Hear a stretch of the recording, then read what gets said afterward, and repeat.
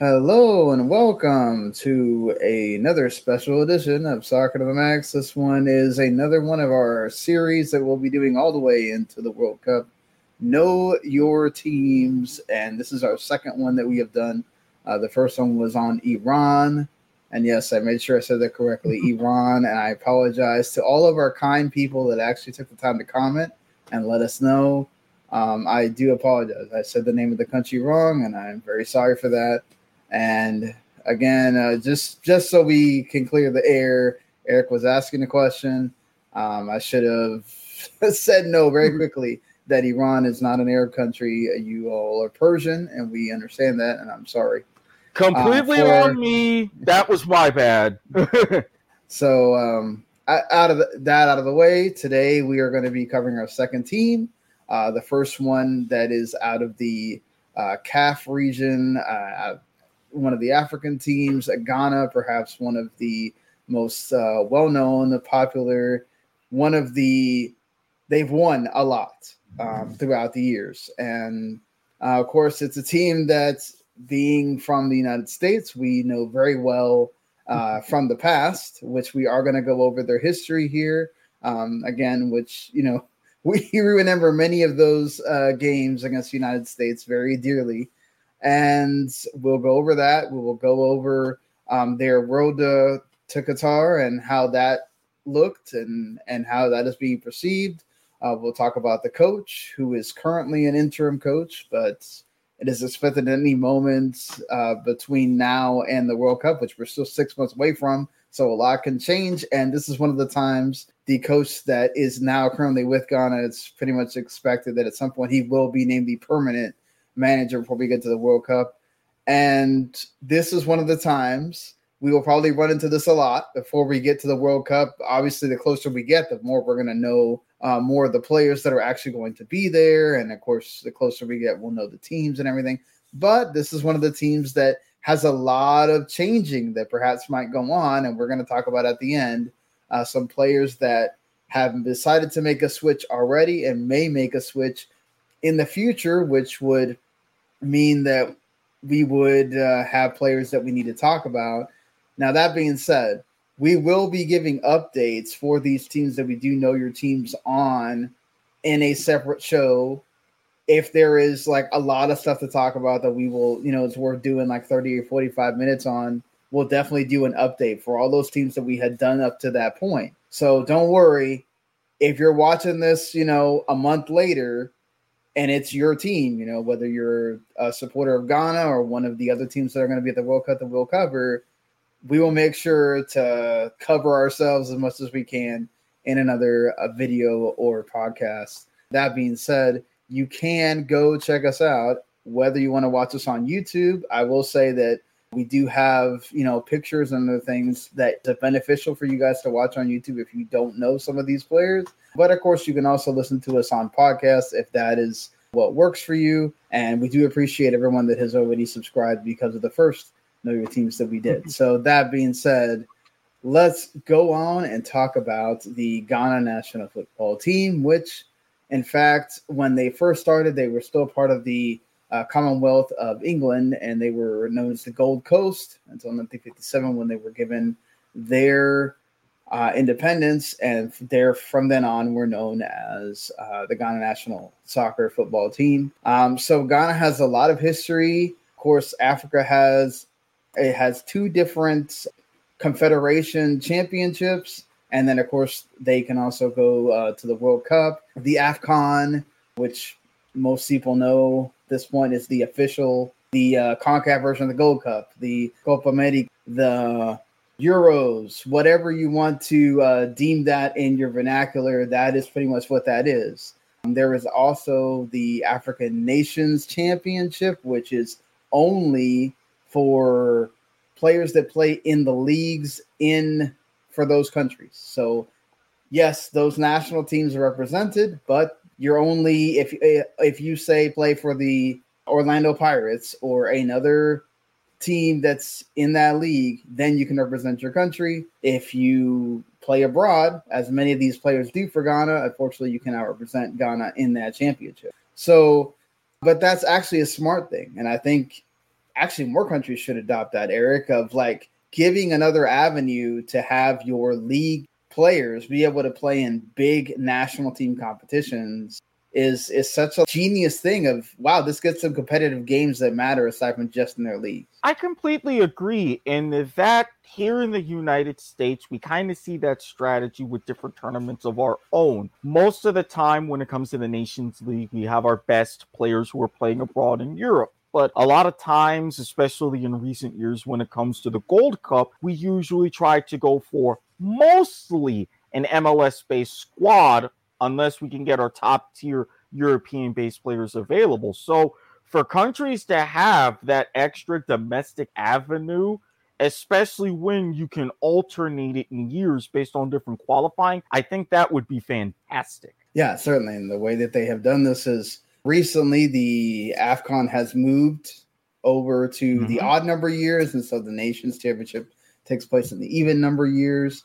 Right now, they've actually will start seeing the AFCON be in the summer, which was they wanted that to be moved sooner than that, but due to other things that have happened, and including COVID, that was still taking place in the January-February kind of window.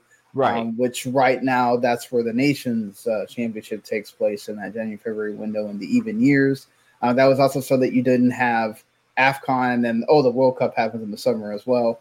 Let's go into what their actual history is. Now, the World Cup, they actually didn't appear until 2006, and we'll get into what they have actually done at those World Cups in a little bit. Ghana has great representation at the African Cup of Nations. They have won it 4 times, 1963, 65, 1978, and 1982, and they've been runners-up several times as well, including 68 and 70. So they were extremely dominant during the 60s as far as in the African Cup of Nations. And they're perhaps the oldest national team in Africa also. If you include those years as being part of the British Crown Colony, the Ghana national football team was established in 1920. So talk about being able to flourish as soon as you become your own country. They were able to do that and do that in style.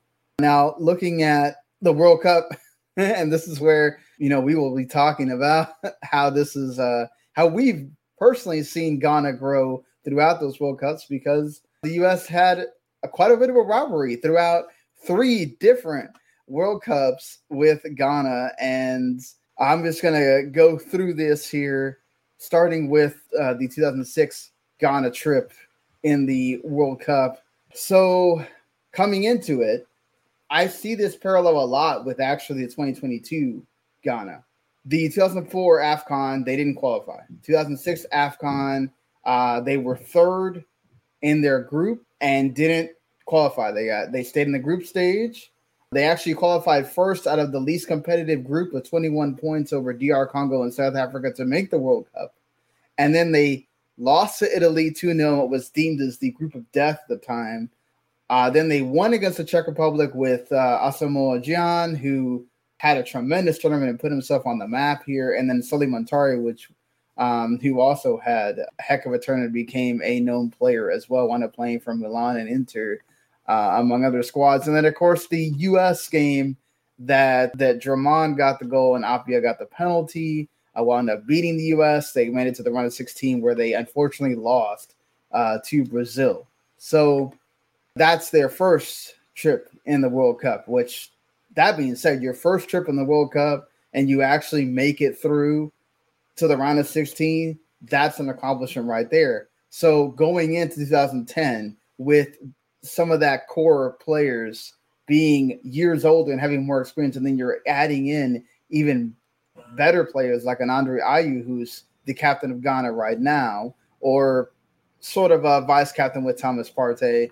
He had a great role to play in this World Cup, but it was still very much about Asamoah Gyan as well. And he has a part to play, unfortunately, in the good things and bad things of what happens to Ghana in this 2010 World Cup. So coming into it, they were actually unbeaten all of qualifying, and they were the first African team to qualify or to the 2010 World Cup by they were also runners-up in the first African Nations Championship in 2009. So they had a lot going for them coming into this World Cup. So a lot more was expected out of Ghana in this 2010 World Cup. They beat Serbia 1-0 off a Asamoah Gyan penalty. Then they drew with Australia again, thanks to an Asamoah Gyan penalty. You see the pattern here.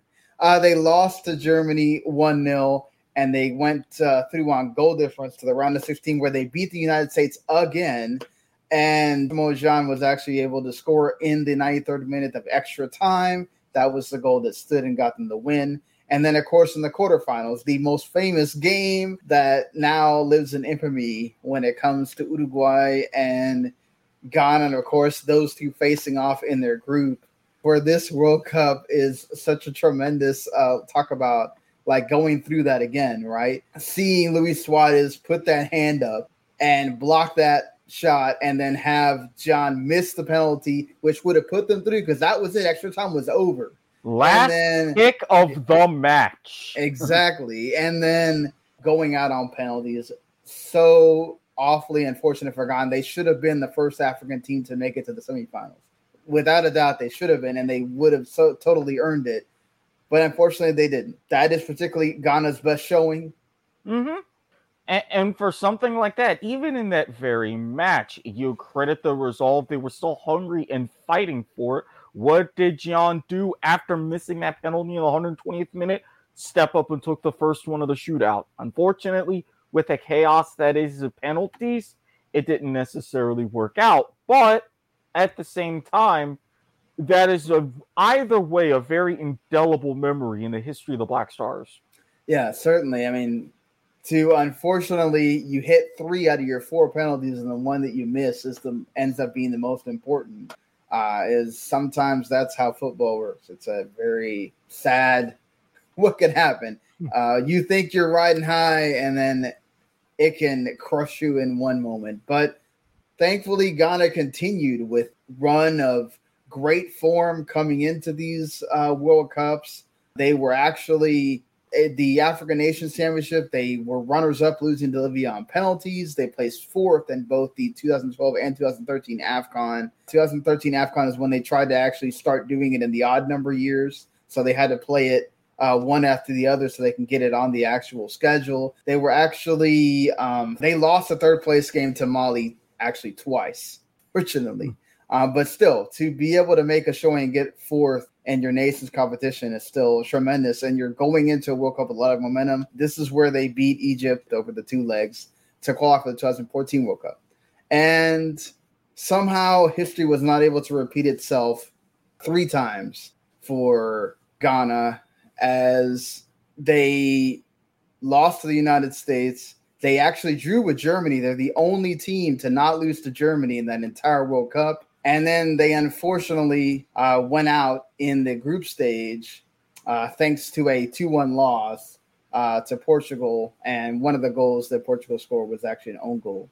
That being said, Gyan was, again, tremendous force in this one. He scored in 2 of the games, and as well as Andre Ayew as well scored in 2 of the games. So, look, the history of Ghana World Cups is, again, to start out going through the round of 16, at some point, that generation maybe wasn't going to keep progressing through. But to have your big moment in 2010, unfortunately, 2014, they didn't get through what was a very difficult group with the U.S., Germany, and Portugal. And they at least were able to carry that over into the 2015 AFCON. And they were runners-up in that AFCON. They lost to Ivory Coast on penalties 9-8. Crazy, 9-8 on penalties. Then you go into 2017 AFCON, they're 4th. However, they did not qualify, much like the U.S., did not qualify for the World Cup in 2018. That is where they stood coming into this 2022 World Cup. They had not made it. So they had finished 3rd in their group behind Egypt and Uganda, and Egypt went to that World Cup, as we remember. So that being said, Eric, we're going into the 2022 World Cup.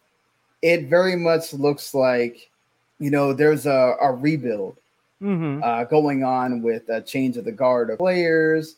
You still have an Andre Ayew and Jordan Ayew as kind of your older leaders, but Asamoah Gyan is not there. You're having to basically restart. And they tried to bring back an old favorite in Milan Rejovic to kind of jumpstart that.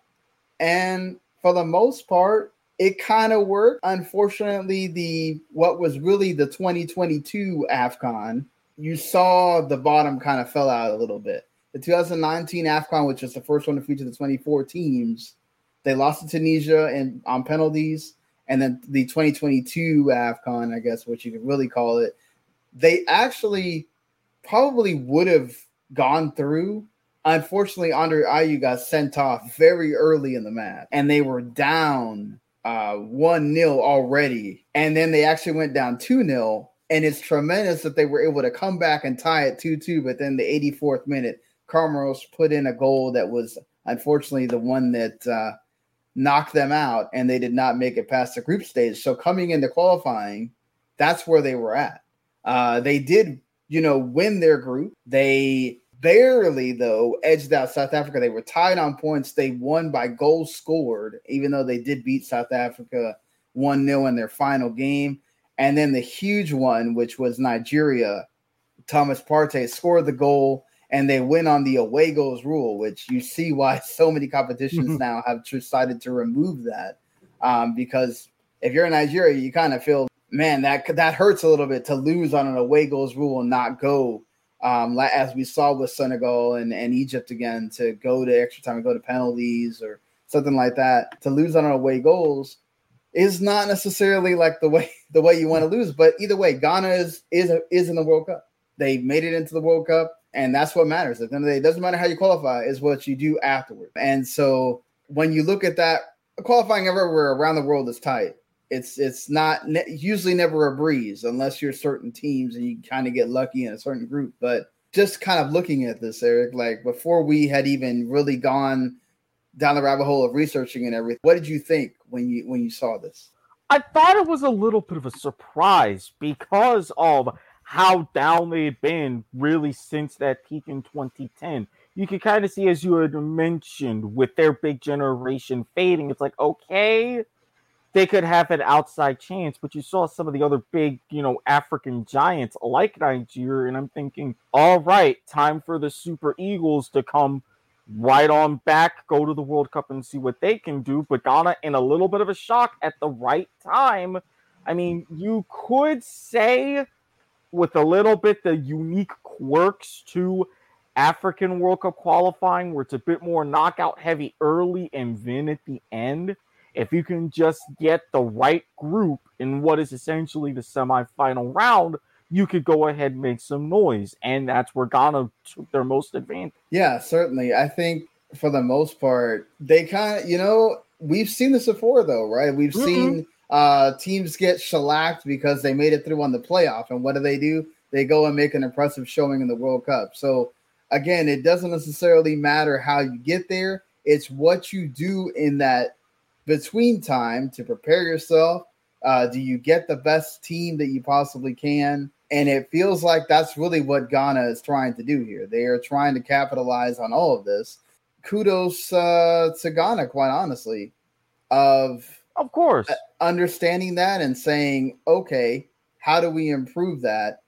And if you look at their preparation, which unfortunately for them, don't know how that's going to work. Madagascar is currently asking to see if they can have one of their games that they're playing for the 2023 AFCON qualifiers moved because of their players are possibly not going to be ready. They might have like a day or two to have like gotten into where they're going to play the games. And for them, it's like almost unfair to those players to basically have gone to wherever they're playing with their club to then come in for the national team. So they're trying to get that move. So it's possible that that first qualifying game, which would be their first, I guess, preparation game, may not happen. They still have the game against Angola, which is, the other team in their group, probably the most known team in their group. They're actually the only nation out of the three, and the other one being the Central African Republic, that's made the World Cup. They made it in 2006, and they obviously have appearances in the African Cup of Nations as well. So you would think that they're going to qualify out of that group, but we've let's see what happens. So you have Angola that you're going to play, and then they're going to play in the Kirin Cup, which is traditionally something that Japan has held since the 80s. At times it's been turned into a Challenge Cup, right, Eric, where it just turns into a bunch of friendlies for Japan. But it's a weird kind of tournament, right? They have like club teams that played it first, and then they've turned it into a national team thing. So it's Japan, which I guess would be the representation. It's good for Ghana because they kind of get a look at what you could possibly see with South Korea a little bit. Tunisia, which is another African team they're familiar with, and then you get Chile. But obviously, Chile has to beat Tunisia in order for them to play Chile because it's basically whoever wins goes into the final, whoever loses goes into the third place game. So still, it's a good preparation, I would say, to have friendlies that kind of matter a little bit. Yeah, you get sort of like a knockout style preparation, as you mentioned, with the format of the tournament, and coming off of especially 2-leg series, and with that very good levels of competition, it'll be a great test to see not just where they are, but what changes really need to be made from the end of qualifying in between ahead of November, because doing a lot of the research, it's, shall we say, interesting. Oh, certainly. But at least they're games that should be competitive, and you can say, okay, we're learning something from these teams. And 2 of them are World Cup teams. Mm-hmm. So that's a good thing as well. You're getting that preparation for the World Cup. So that being said, I did mention that their current manager, Otto Addo, technically has the intern tag on him right now, but he does have a pedigree of he's a German-born with Ghanaian parents, and he spent almost pretty much his entire playing career playing 4 different German teams. For Hannover 96, he played several years for Borussia Dortmund as well as Hamburg. So, and he was also a head scout for Ghana during the 2014 World Cup and 15 AFCON. So, he was a coach while Jurgen Klopp was there for Dortmund. So he doesn't have, this would be his first head coaching job, right? But he at least has that good pedigree of being in Germany and learning from great coaches, and also getting to work with great talent in Germany as well, and then getting to bring that over to Ghana. And like I mentioned, he had a pretty decent playing career for Hanover. He made 97 appearances, 20 goals.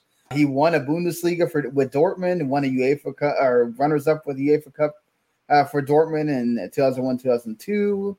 He had a pretty decent career to be able to bring that over and to get that respect from the Ghana players. And then, of course, he was an assistant starting in September, but so he's been around during the group stage and during the failure in the AFCON, but his first as the manager was the Nigeria playoff tie. So he's kind of coming into this fresh with these friendlies being like that first time he would be the head coach. Yeah, and with how they won and how they made it through that tie, it's actually good for having basically a baptism by fire, because I was like, okay, what am I working with? What do I know that I can execute, formation, strategy, etc.? And now you can kind of go ahead and lay your pieces on top of that, especially with potential for certain players to come in. There's been a lot swirling around how you have to do, what areas you have to shore up. So in a way, it's a bit of a blessing. It's kind of crazy that, you were thinking when you first see the team on paper, you go, okay, they have some pretty good talent, right? But, I still don't know if I'm too convinced that you're going to get through this group that you're in, where you have 3 really formidable teams. And then when you put it all together with some of these players that we'll talk about that have already chosen to forego playing for England and decide that they want to play for Ghana, and then some that, are playing in Spain that may decide at any moment, perhaps this week or in this month that they have remaining, they might also decide to play for Ghana. It would be almost an interesting thing if Otto winds up having like an embarrassment of riches all of a sudden, where it's like, wait a minute, I've got like 5 games, potentially only 4, where I've got to figure out who the heck am I playing, right? I mean, you are going to have to rotate that squad because it's 3 games in a short amount of time with the World Cup. But still, like, to know, okay, do I count on the guys that got me here, or will they got the team here, or do I start going for that known talent and being like, well, do I put just the best talent on the pitch? And that's a hard decision.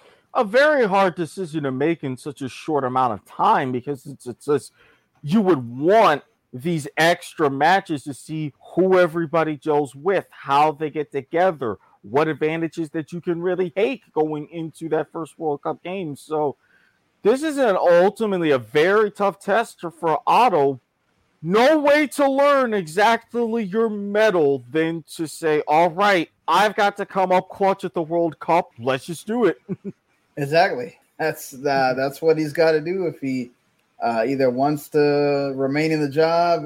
And, as I mentioned, Ghana are in Group H with Uruguay, Portugal, and South Korea. They're going to play Portugal first, then South Korea, and then at the end, that icy matchup with Uruguay. and if certain Luis Suarez is still healthy, man, I don't want to know what could happen to him in that game. So one of the most hated footballers in the entire nation of Ghana, and he'll be back. Exactly. So let's actually start looking at some of the players that are more notable for the squad. I'm going to state this very bluntly. This is not meant to be we're trying to guess their starting 11. We're just kind of giving you here's kind of the notable players that you should get to know, or perhaps find out more about, or more maybe that about, but just kind of what they've been doing. Maybe some kind of diamond in the rough players that maybe haven't played a lot, but by the time we get to the World Cup again, 6 months, you might see more of them. And then, of course, we're going to talk about all these kind of maybe guys at the end here. So first, the captain, the guy with the most experience, Andre Ayew, who he played a 2010 World Cup, played a 2022 World Cup, was played in so many of the AFCONs. In the most recent one as well, he scored the goal against Gabon. He scored numerous times in the qualifiers for the World Cup as well. So he is still putting up the numbers when it comes to scoring. Even though right now he's playing for Al Sadd in Qatar, and their season technically ended in March. So he's kind of they're just waiting for that 2022 season to begin, which will be running alongside the rest of the seasons with the rest of the players at that time. And to be fair to him, until we got all these guys deciding they wanted all of a sudden play for the Black Stars, he was one of the forwards that you had to count on. Even at his age, he is someone that not only he can play up front, he can play in the midfield and get passes out to whoever is playing up front. He's didn't make a ton of appearances for Al Sadd, but he made the most of it in his appearances, scored 7 goals, won the league with Al Sadd. That being said, Al Sadd's one of Xavi was the one that coached them most recently before he went to Barcelona. They were winning at a ridiculous pace at that point. But he also has experience of having played in the Premier League, played in West Ham, played for Swansea City early in his career, played for Marseille and Lorient. So this is a guy that has tremendous experience at the club and World Cup level. The basically right now the most capped player, 103 appearances, very close to Samoa Jean, and their 5th best ever goal scorer, 23 goals. Like right now, Andre Ayew is still the man, even though he's perhaps one of the oldest players there. Yeah, and it's kind of interesting, especially offensively, because this is where I noticed that at times that Ghana was lacking a lot. That they were able to create some good chances, especially in that semifinal round, but it was almost like you got the idea, especially the later stages against Ethiopia, South Africa. It was like they were more reliant on set pieces and those long shots. And when it came to Ayew, he was really the guy. Great bend on those, and was able to convert the penalty in particular that they got versus South Africa. So it's like when you don't have too much around him, he's the guy that if you need something and need to scrape out that ugly sort of 1-0 or 1-1 draw, he can still give those moments to make it happen. Yeah, but I think none of that really would matter too much if you didn't have the guy that makes Ghana work. The guy that is sort of I wouldn't say string puller, but he's the heart of Ghana. He's also the heart now of his team, Arsenal, as well. Thomas Partey. He'll be 29 when he's at the World Cup, hoping that things considered and he's healthy when he gets there. But the tremendous thing about Partey as well is that not only is he a guy that, he brings in, plays balls with the midfield, he will go forward. Mm-hmm. He can score. He has a deadly free kick that he's done it for Arsenal and for Ghana, scoring free kick goals. He is someone that you can tell the difference when he's not there, not playing for them. And not to mention, getting to play at Arsenal and having that experience of playing in the EPL against all that tremendous talent, also coming up in the Atletico Madrid youth team and playing all those seasons for Atletico Madrid as well. He only came on a little bit in the UEFA Champions League final, but he's playing in a Champions League final. He's playing in a Europa League final. Mm-hmm. He won the Europa League with Atletico. So this is a guy that's made 40 appearances for the Black Stars and already scored 13 goals. He was the Ghanaian Player of the Year for 2 of these seasons, 2018 and 2019.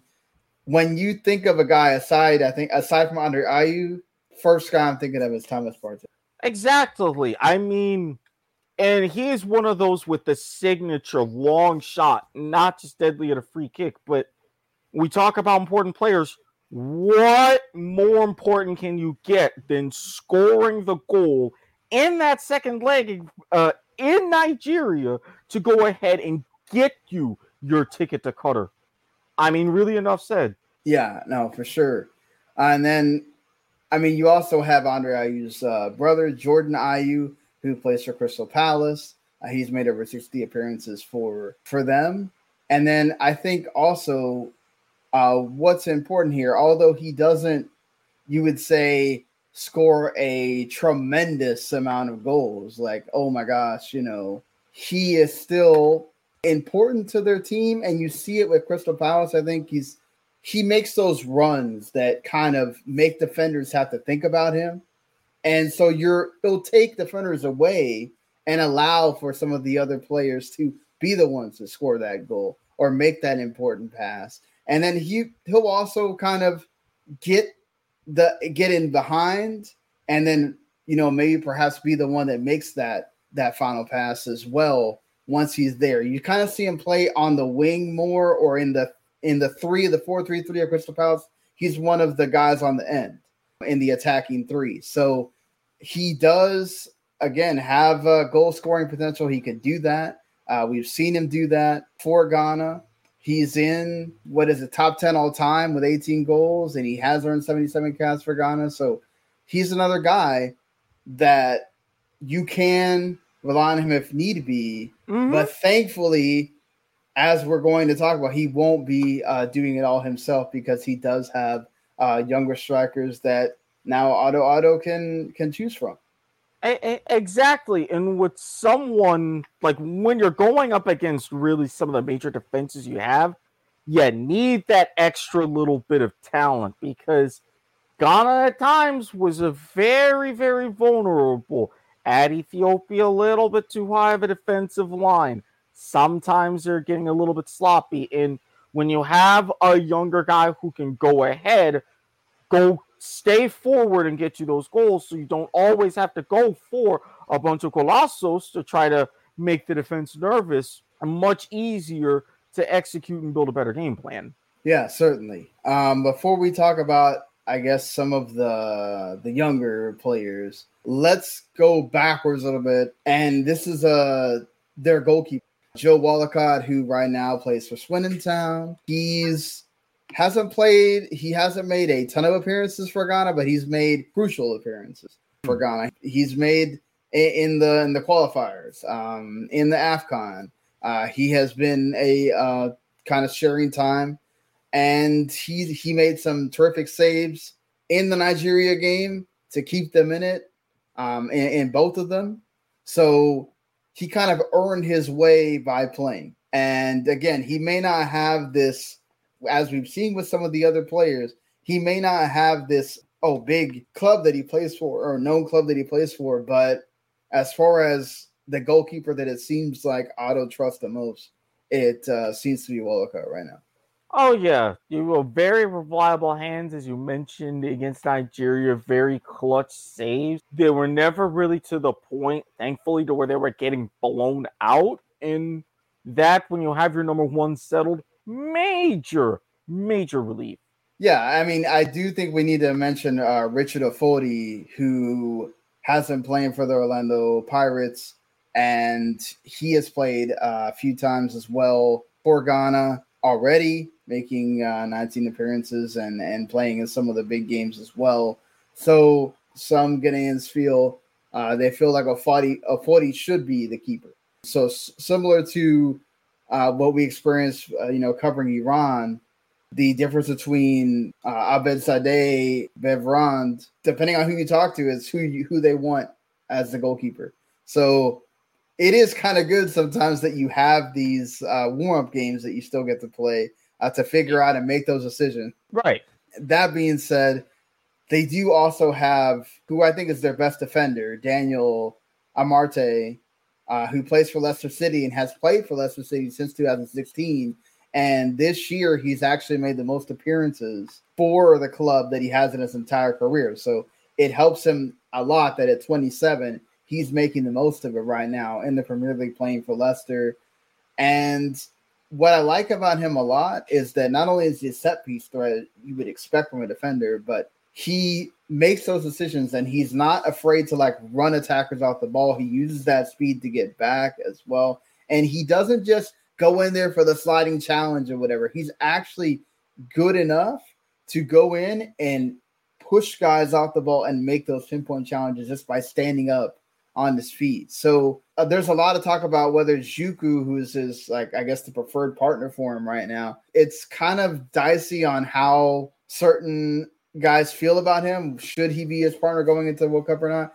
Amarte is, without a doubt, their best defender, and he definitely is the guy you're going to count on at the back. And for a team at times, that was one of the main things they really needed to figure out, because there were some moments you could just outright say kind of ugly. You saw that first game in South Africa, there was a little bit of miscommunication, between center backs. And especially when at times when you try to play that higher line, you definitely want your back four as a unit to really move up, if either trying to initiate the counter, which they were very successful at, or even working with an offside trap as well. So that's one of those positions you definitely want to circle to see who really is going to be the guy. No, and certainly, I mean, they were really solid at the back for the most part. I mean, you're only allowing in, one goal in some of these games. You're not it's not like you let in a plethora of goals. We're talking about 1-0s, 1-1s, right, things like that, where even though, yes, they're only winning most of the time 1-0s as well, it's still, it shows a lot that your defense is good enough to cover you at all costs. And then with the help of the goalkeeper, you're doing your job. And when you go into that World Cup, it's important to have that confidence of knowing, okay, we can stop these guys. We can defend well, allowing your team to be able to push forward and score the goals. Absolutely. And when you're used to playing these sort of tight games where it's essentially first goal wins, if you can store that up first and foremost, the minute that you can get a point to strike, then you can sit back and let the rest of the match handle itself. Yeah, I would say the only thing that worried me a little bit, and obviously this happens in World Cup qualifying, some of these games where I feel like they maybe switch off. You had the goal against South Africa that they lost, and it was in the 84th minute or something like that.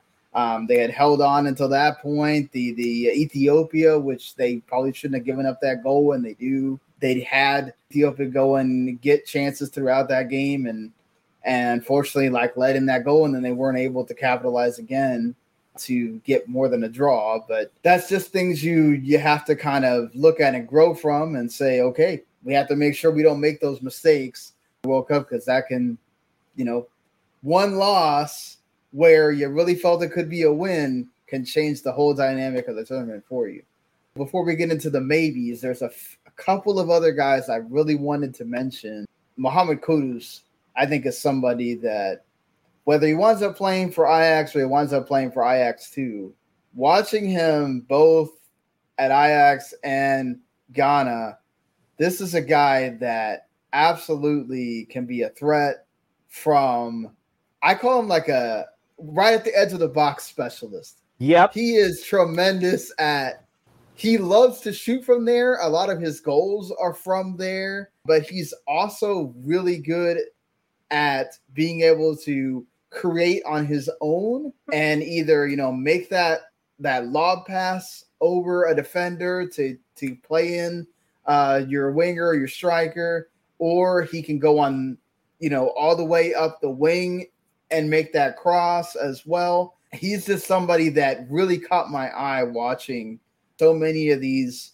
shortened games for Ghana. Like, he's somebody that stood out a lot. He's 22. He'll be 22 at the World Cup. And I think he's only going to get better with another 6 months of time to play. Oh, absolutely. And especially in a league like the Eredivisie, where scoring is a little bit tougher to come by, but with a team like Ajax, and as you mentioned, look at this goal against Zimbabwe. Edge of the box, just pinpoint through the defense. Keeper couldn't get to it, lower 90. That's the kind of things you definitely want to see. Add that extra threat. Yeah, he also is really good at making those at the line kind of runs where he's going lateral and then make the shot as well. Not all of those go in, obviously, but the fact that he has the gumption, the gall to go for that and isn't afraid, I think that says a lot about him. And one more player I think I definitely wanted to mention as well here. He hasn't played a lot because he's young. He plays at Rennes. He's 20, and he'll be 20 at the World Cup, is Kamaldeen Sulemana. This guy is just speed. He just runs through you. And it's somebody that, you're thinking about it, if you're that Portugal defense, if you're that Uruguay defense, if South Korea, somebody that just can blow by me at a moment's notice if I turn my head, that's somebody that I'm worried about. I'm worried about him for sure. And seeing what he's done at Rennes, I mean, some of the movements that he makes, quick move, either from going down the line and making the cross or just going straight through the middle and making a movement is, just scaring the crap out of a defense. I mean, that's all you need sometimes. That can make that defense have to move towards you, and you're able to make that pass to an open offensive player. And right there, that's a huge moment for your team. It can lead to a goal. Yeah, and not just the speed and blowing by to where that would open up opportunities on a long ball. When you've got established possession, he just sneaks around and had a great near post move in the first match, at Zimbabwe. And it's all right, there's a little bit something extra that could be going on here. And he's really that guy. Yeah, no, for sure. And again, I think this is somebody, watch out. Could he possibly make a move in the summer? I think there's been talk about Kudus as well, especially with Ten Hag leaving. Will he make a move? So that's the thing with all these players as well. You still have a whole transfer window to go with what happens. Do we see some of these players move to a better club or a club where they get more playing time as well? So let's get into this, I guess. The ever-changing, ever-flowing, possibly adding players to Ghana here. So 2 players that have played for England at the youth levels, under 21s, Callum Hudson-Odoi, who plays for Chelsea, and Eddie Nketiah, who plays for Arsenal and has been banging in the goals lately as we're recording this, and has been playing because Lacazette either gets injured or he's just not been in form. And And Arteta's going with the hot hand right now to try to get into that fourth spot.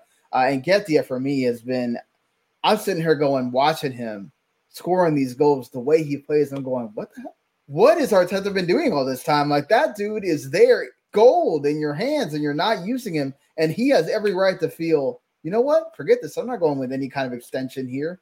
I'm going and trying to make me some money on a free transfer in the summer, and he ever should be. And I think this is going to be a huge boon for Ghana. We're going to see him if we see him in these warm-up games or not. I think this is somebody that can really change Ghana's fortunes. Absolutely. As you mentioned, a man who has always found the ball and has a nose for goal. And a lot of times, as you say, take the pressure a little bit off IU. Some of those up front, adding that extra scoring threat, and especially someone else, a little bit of depth on the wing, put yourself in better positions, centering passes, close down those moments in the attacking third.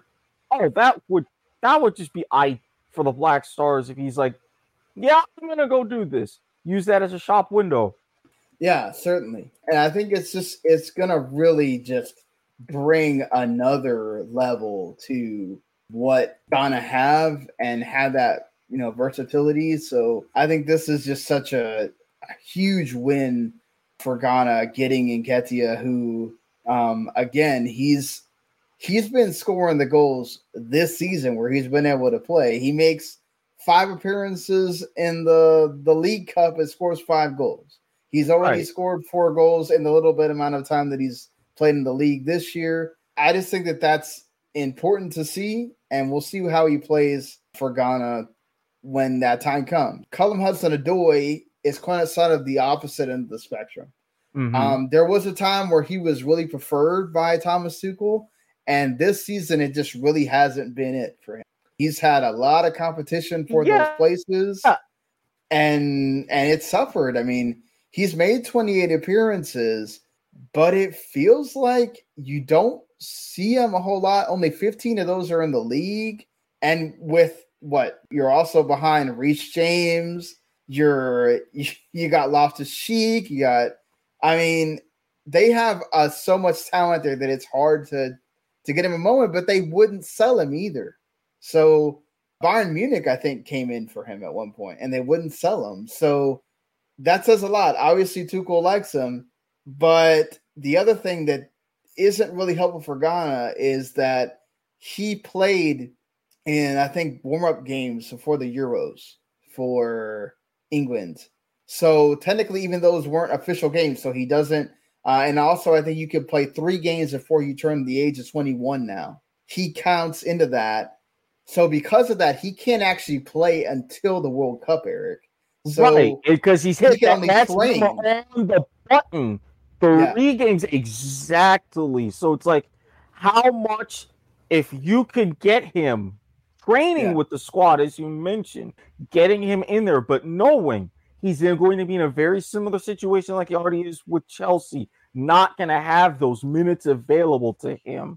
Yeah. How is that going to work for him necessarily mentally? If you can convince him, hey, you are well enough, we'll get you like that first match or that second match. That's a heavy, heavy ask, all things considered. I mean, the thing I think that does help him is that Aldo is trying to go into this 3-back system, is what it seems like. So that is ready-made for Odoi to be able to just kind of slot in, be a super sub, and play in a position where he feels kind of natural, where he does play a bit for Chelsea. So that could help him a lot there. So that being said, we talked about Nketiah, we talked about Odoi. You're not going to get to see him much. You're not going to get to see him in these games for Ghana, but you're still hoping that whether he makes a move or he plays more for Chelsea in this season coming up. A lot of stuff going on with that new ownership change. There are still some other players that are could be very pivotal for Ghana if they also make the change. So the 2 Williams brothers, Inaki Williams and Nico Williams, that both play at Leti Bilbao, could still possibly make a change. They have a Ghanaian father, and it seems like indications are they may make that change. It's almost like we could be recording and then in the next few days or a week from now, they make that change. What we still don't know is there's a lot of rumors about Tariq Lamptey, who plays for Brighton, and then Mohamed Salisu, who plays for Southampton. Those two haven't made any kind of mention yet about whether they're going to make that change. There's been talk about Salisu talking with the GFA himself, but those are kind of speculative. We don't know. Right. The Williams seems to be a bit more concrete, but it's not a done deal yet. So I don't want to sit there and go into, possibilities with those four. But hey, if it happens for Ghana, I mean, those are in positions where I think that just gives them more depth, and you need that when it comes to the World Cup because you never know what's going to happen in this 6 months time. So right now, based on what we know, what is your best case, worst case scenario for Ghana when it comes to getting out of Group H and beyond?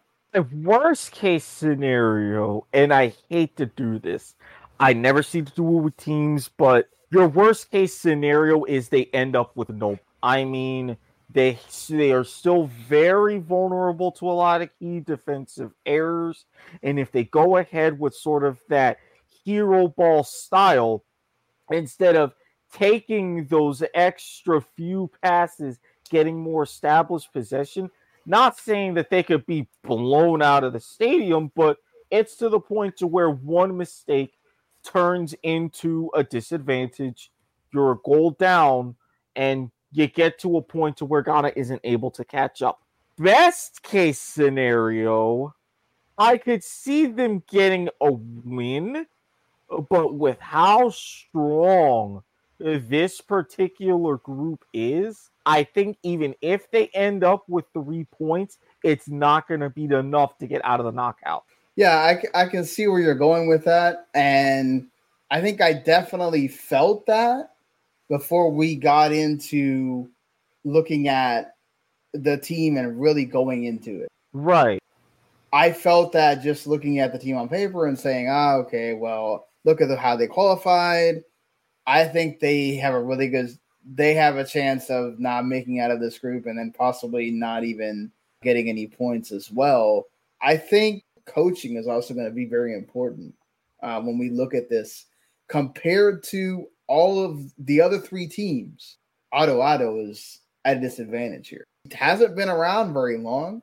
Yes, he's been as an assistant coach, so he knows the players, but he doesn't have that experience. He doesn't even have head coaching experience at the club level. It's always an assistant. Somebody's got to get their start somewhere. I'm not saying that it's not possible, right? But you look at what Portugal has as a coach, even though necessarily we may not agree with the way he puts out the team. Even Diego Alonso for Uruguay. Like, these are coaches that have pedigree, right? And South Korea as well, with just the talent they have and everything. It's not an easy group at all. But what I will say is, if you look at each one of the teams that are in the group, right? Uruguay, that's a rivalry game. That's a revenge game. That could be wind up being chippy. That could be another Portugal, Netherlands, another Portugal, Uruguay. Like, could we see a bunch of crazy stuff happen and Ghana ends up getting a win that you don't expect? Portugal, you just never know what team you're going to get, honestly. Are you going to get the team that has all these freaking talented players and they actually go out and play like a talented team and they go and score 2-3 goals? You could get that. You could also get the Portugal that tries to grind it out, try to use that, stellar defense that they have, put everything on Ronaldo, and maybe that backfires on. And then Ghana gets a point, gets 3 points. And I could see it happen. And then Korea is kind of the one where you don't know how they're going to match up, and that's going to be very interesting. But just knowing what you have with those games, I think it's very possible Ghana could still, especially with, let's say you get all this talent in. I think they definitely could get – they stand a chance, I think, more now that I've seen all this than when I looked at it previously. It's difficult for me, though, I think.